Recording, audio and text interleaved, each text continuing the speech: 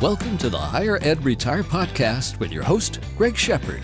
Greg is a fee-only financial advisor who specializes in helping those in higher education to take control of their retirement. Since 2001, Greg has helped employees all over the country make the most of their retirement plans. Hey there, folks. Greg Shepard here with Higher Ed Retire Podcast. I tell you what, it's been a while since I've done one of these podcasts, so we're going to shake the rust off a little bit. That's not how the saying goes, but you get my drift. Today, I'm going to share with you five reasons why you better be considering an age 59 and a half in-service withdrawal. So this is a distribution, a qualified distribution from your retirement plan, like a 403B, 457, higher ed university retirement plan, while you're still employed. Now, this really is for those that have the voluntary retirement plans. I haven't run across an employer retirement plan where the mandatory retirement plan allows this. So it's usually for the voluntary, I should say always, that I've seen at least. Now, this is actually a redo of a podcast I did about a year ago. Same title, same kind of thing, where I was talking about the age 59 and a half in-service withdrawal. But the reason I'm redoing this podcast is, folks, I have this silly little podcast here that I do. I have a LinkedIn group. Obviously on LinkedIn, it's kind of a shameless plug. So look to join my LinkedIn group if you're so inclined. And of course, I have webinars. I'm kind of all over the place in little spurts on the web here and there. And plus I get emails and phone calls from clients as well. And the questions always run the gamut. Typically we're talking about Roth IRAs or Roth conversions or Roth 403Bs, RMDs, QCDs, all kinds of different things. And actually somebody approached me the other day through email, just kind of out of curiosity, asking me they were trying to learn about different things. And they did, the old saying, you don't know what you don't know, okay? And that certainly applies to what we're talking about today. But this individual asked me via email, what's the number one question that people ask you regarding retirement plans? And I thought to myself, that's a great question, and I emailed back to this person. I said, hey, this is a great question, but you're asking it the wrong way. What the question should be is, let's see if I can word this correctly. What's the one question that isn't being asked regarding the retirement plans that should be asked? Okay? Now, think about that. So the old saying again, you don't know what you don't know. So the number one question regarding retirement plans should be about maybe, I'd say three things. So maybe the top three questions. Roth 403Bs, brokerage link, and in-service age 59 and a half and older distributions, qualified distributions. But nobody asks about those questions or those topics because you don't know what you don't know. Okay, now that I've finished confusing myself and probably everybody else out there, let's go ahead and get going here. And actually, before I get going, the catalyst for this podcast, not only was that question there, but I'll fill you in on a little story here, just a short story, so bear with me. I've been doing these 59 and a half in-service withdrawals for quite some time, where they make sense, okay, for certain folks. So during 2020, we're still going through this pandemic. Hopefully we're on the tail end. I'm coming to you on March on 2021. Hopefully we'll look back on this and see that we are at the tail end. But during 2020, when we were going through the meat, quote unquote here, the meat of the pandemic, I had a client email me, phone call, email, I can't recall exactly. And this person wanted to get into certain investments, okay? March hit in 2020, the market just nosedived, took a nosedive, went down, okay? It went down a lot. And this person thought, hey, I've been wanting to get into alternative energy.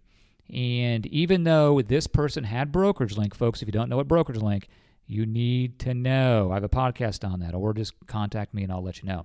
So this individual already had Brokerage Link. And I can tell you, I know the plan specifically, they didn't have great alternative energy investments inside the Brokerage Link. They had it, but I think from what I recall, the fees were a little high and they just weren't what we were specifically looking for.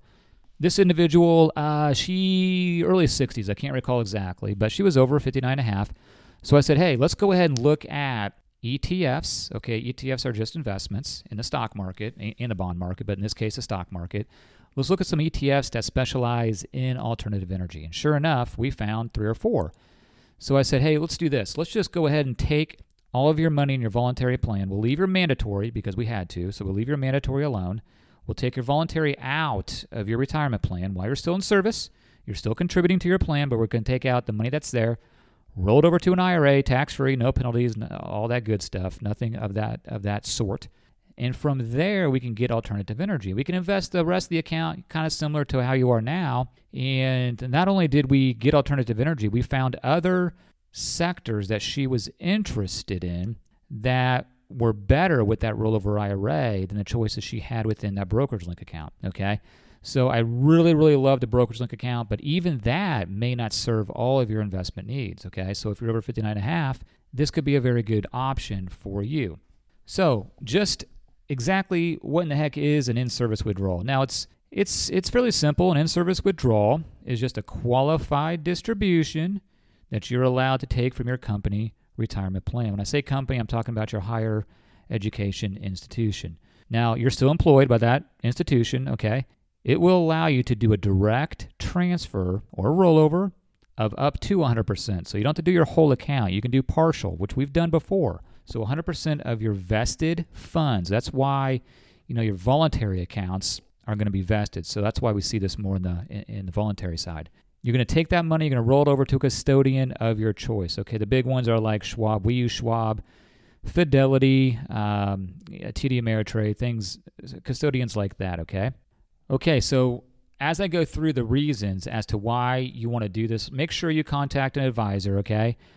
Make sure it fits your situation. Make sure you know the costs of doing this, okay? So that's very important as well.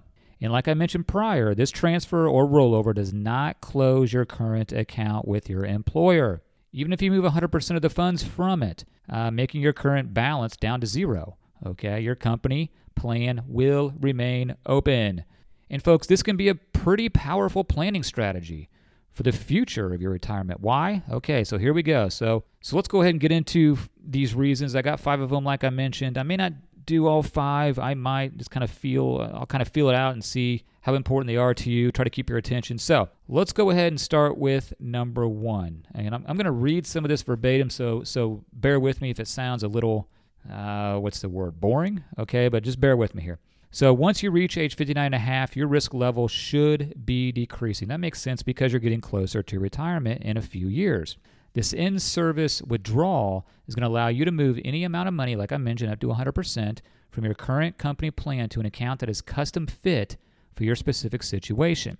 Any amount of money you move via this in-service withdrawal, you can structure to protect that money from the market any way you see fit. So as you get older, let me back up a little bit. As you get older, you get more in the bond market, right? Typically, not always, but typically, because you want less volatility.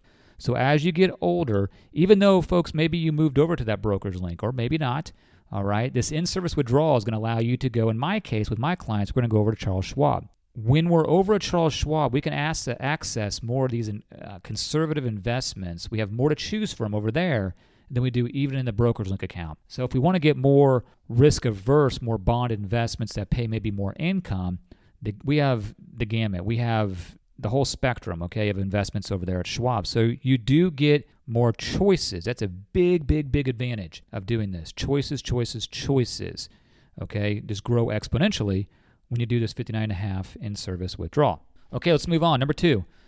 This is a qualified distribution. It's not a taxable distribution when done correctly, okay? There's no mandatory 20% withholding, nor is there a 10% penalty on the distribution like there is. So if you were under age 59.5, there would be a 10% penalty for doing this, but not so in this case. The funds, they're going to be moved to a qualified tax-deferred account like an IRA, a rollover IRA, and there is no taxable income reported to the IRS. There'll be a 1099, but you're going to have, I can't remember the box code, the letter, but it's going to be a non-taxable distribution, okay? Okay, number 3, kind of similar to number 1, but let me just entertain me here.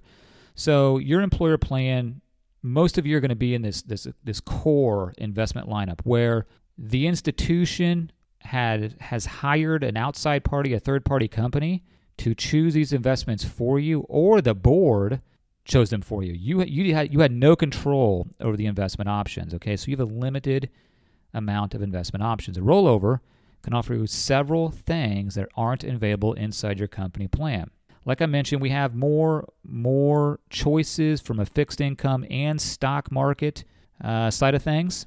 Okay, so let's move on. Number 3, what if you needed income now? Okay, so let me expand a little bit.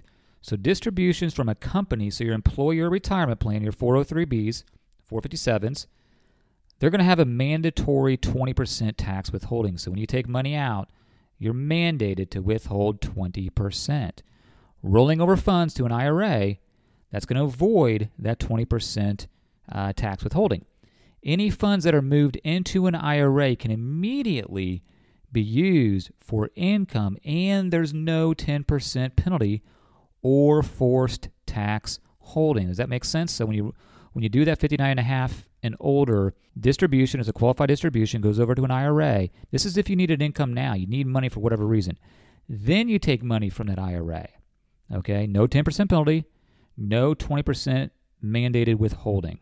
It's a cheaper way, more efficient way to get money now if you need it. Okay, so but you can decide to withhold taxes if you wanted to from the distribution from the IRA. Okay, so it's not like you're not going to. You can choose to do that. Okay, next, I don't know what number we're on, but we're going to move on. Okay, so RMD planning. So RMD is required minimum distribution planning. Tax-deferred accounts, they have, so tax-deferred, by the way, IRAs. Okay, that's what I'm talking about here. IRAs have various rules for when your required minimum distributions begin. Now let me back up again. So this would also apply to your employer, your higher ed institution, 403B, your tax-deferred accounts, if you're not employed. So if you're retired, this would apply as well to those accounts. So let me start over. Tax-deferred accounts have various rules for when your required minimum distributions begin. Having retirement money in both a company plan, so your higher ed institution plan, and an IRA can offer you multiple options for dealing with, good old Uncle Sam and the tax-infested distributions they're going to require. Okay, I got a couple other numbers here, topics with 59.5 and over distributions, but let me kind of move on. I'm not sure if those will be really apropos to this situation. So I did mention this earlier. You know the old saying, you don't know what you don't know. So this is one of those topics that really fits that mantra, that saying. A lot of people don't realize you can do 59.5 and over in-service withdrawals, qualified distributions. And people that do it, there's not one person that has done this and looked back and said, man, I wish I really wouldn't have done that. Just the opposite. Everyone that's done it has looked back. We do a review ever so often, and we talk about it, and everyone's happy that they did it, okay? Now, I've talked about some pros. I think that, honestly, if we kind of summarize just quickly, the biggest pro, the amount of options that you have, okay? So when you roll that money over to an IRA, you have not infinite, that's being dramatic. You have thousands of investment choices, okay? So you can accomplish your investment goals a lot easier by implementing this strategy. Now, I'd be remiss if I didn't say there's, you got to be careful of one thing, okay? I'm talking about all these good things, but, you're thinking in your head, well, there's got to be some reason people don't do it. Well, A, they don't know about it. That's the biggest reason they don't do it. B, you got to be careful of costs, okay? Higher ed institutions have done a great job over the past 10 years, less than that, of crushing down expenses. Not great job, they've done a good job, okay? So the expenses are pretty low. Unbeknownst to you, you still pay costs above and beyond. Most employers will have mutual funds. So above and beyond the mutual fund costs, you're going to have these quarterly costs as well, okay? Administrative charges. So when you roll that money over, if you do it yourself, obviously you're not paying an advisor. So you're not at zero, okay? But if you're paying an advisor like myself, the most I charge is 1%, okay? Now, I'm going to get into ETFs and very low-cost investments, but I have to get paid as well. So keep that in mind, all right? But a good advisor should put you in a situation where their fee is justified by the better investments that you're in, okay? So hopefully, like in my case, if I'm charging 1%, hopefully not only can I provide more service than what you're getting now, more knowledge, more education, but we don't like to talk about rate of return, but hopefully I can do 1% better than what you're doing on your own per year to justify that fee. Okay, enough of that. All right, folks, I've rambled off enough. I think this is an awesome option in your retirement plan that everybody should at least look into. Obviously, if you're over 59 and a half, it wouldn't do you much good if you're under that age. But if you're not sure if it fits your situation, folks, email me, Greg at shepardfinancial.com, SHEPARD. Website, safinancialservices.com. My phone number at my home office in Kansas City is 913-521-2381. Thanks for hanging in there, folks. I know I kind of rambled on this time, but like I said, I haven't done this in a while, so I'm trying to kind of knock off that rust a little bit. All right, folks, you take care. Thanks for listening to the Higher Ed Retire Podcast. Just because this episode is over doesn't mean you can't continue your retirement journey. Please visit www.higheredretire.com to see how you can work with Greg or to simply ask him a question. Thanks again. S&A Financial Services is a registered investment advisor. Information presented is for educational purposes only and does not intend to make an offer or solicitation for the sale or purchase of any specific securities, investments, or investment strategies. Investments involve risk and, unless otherwise stated, are not guaranteed. Be sure to first consult with a qualified financial advisor and/or tax professional before implementing any strategy discussed herein. Past performance is not indicative of future performance.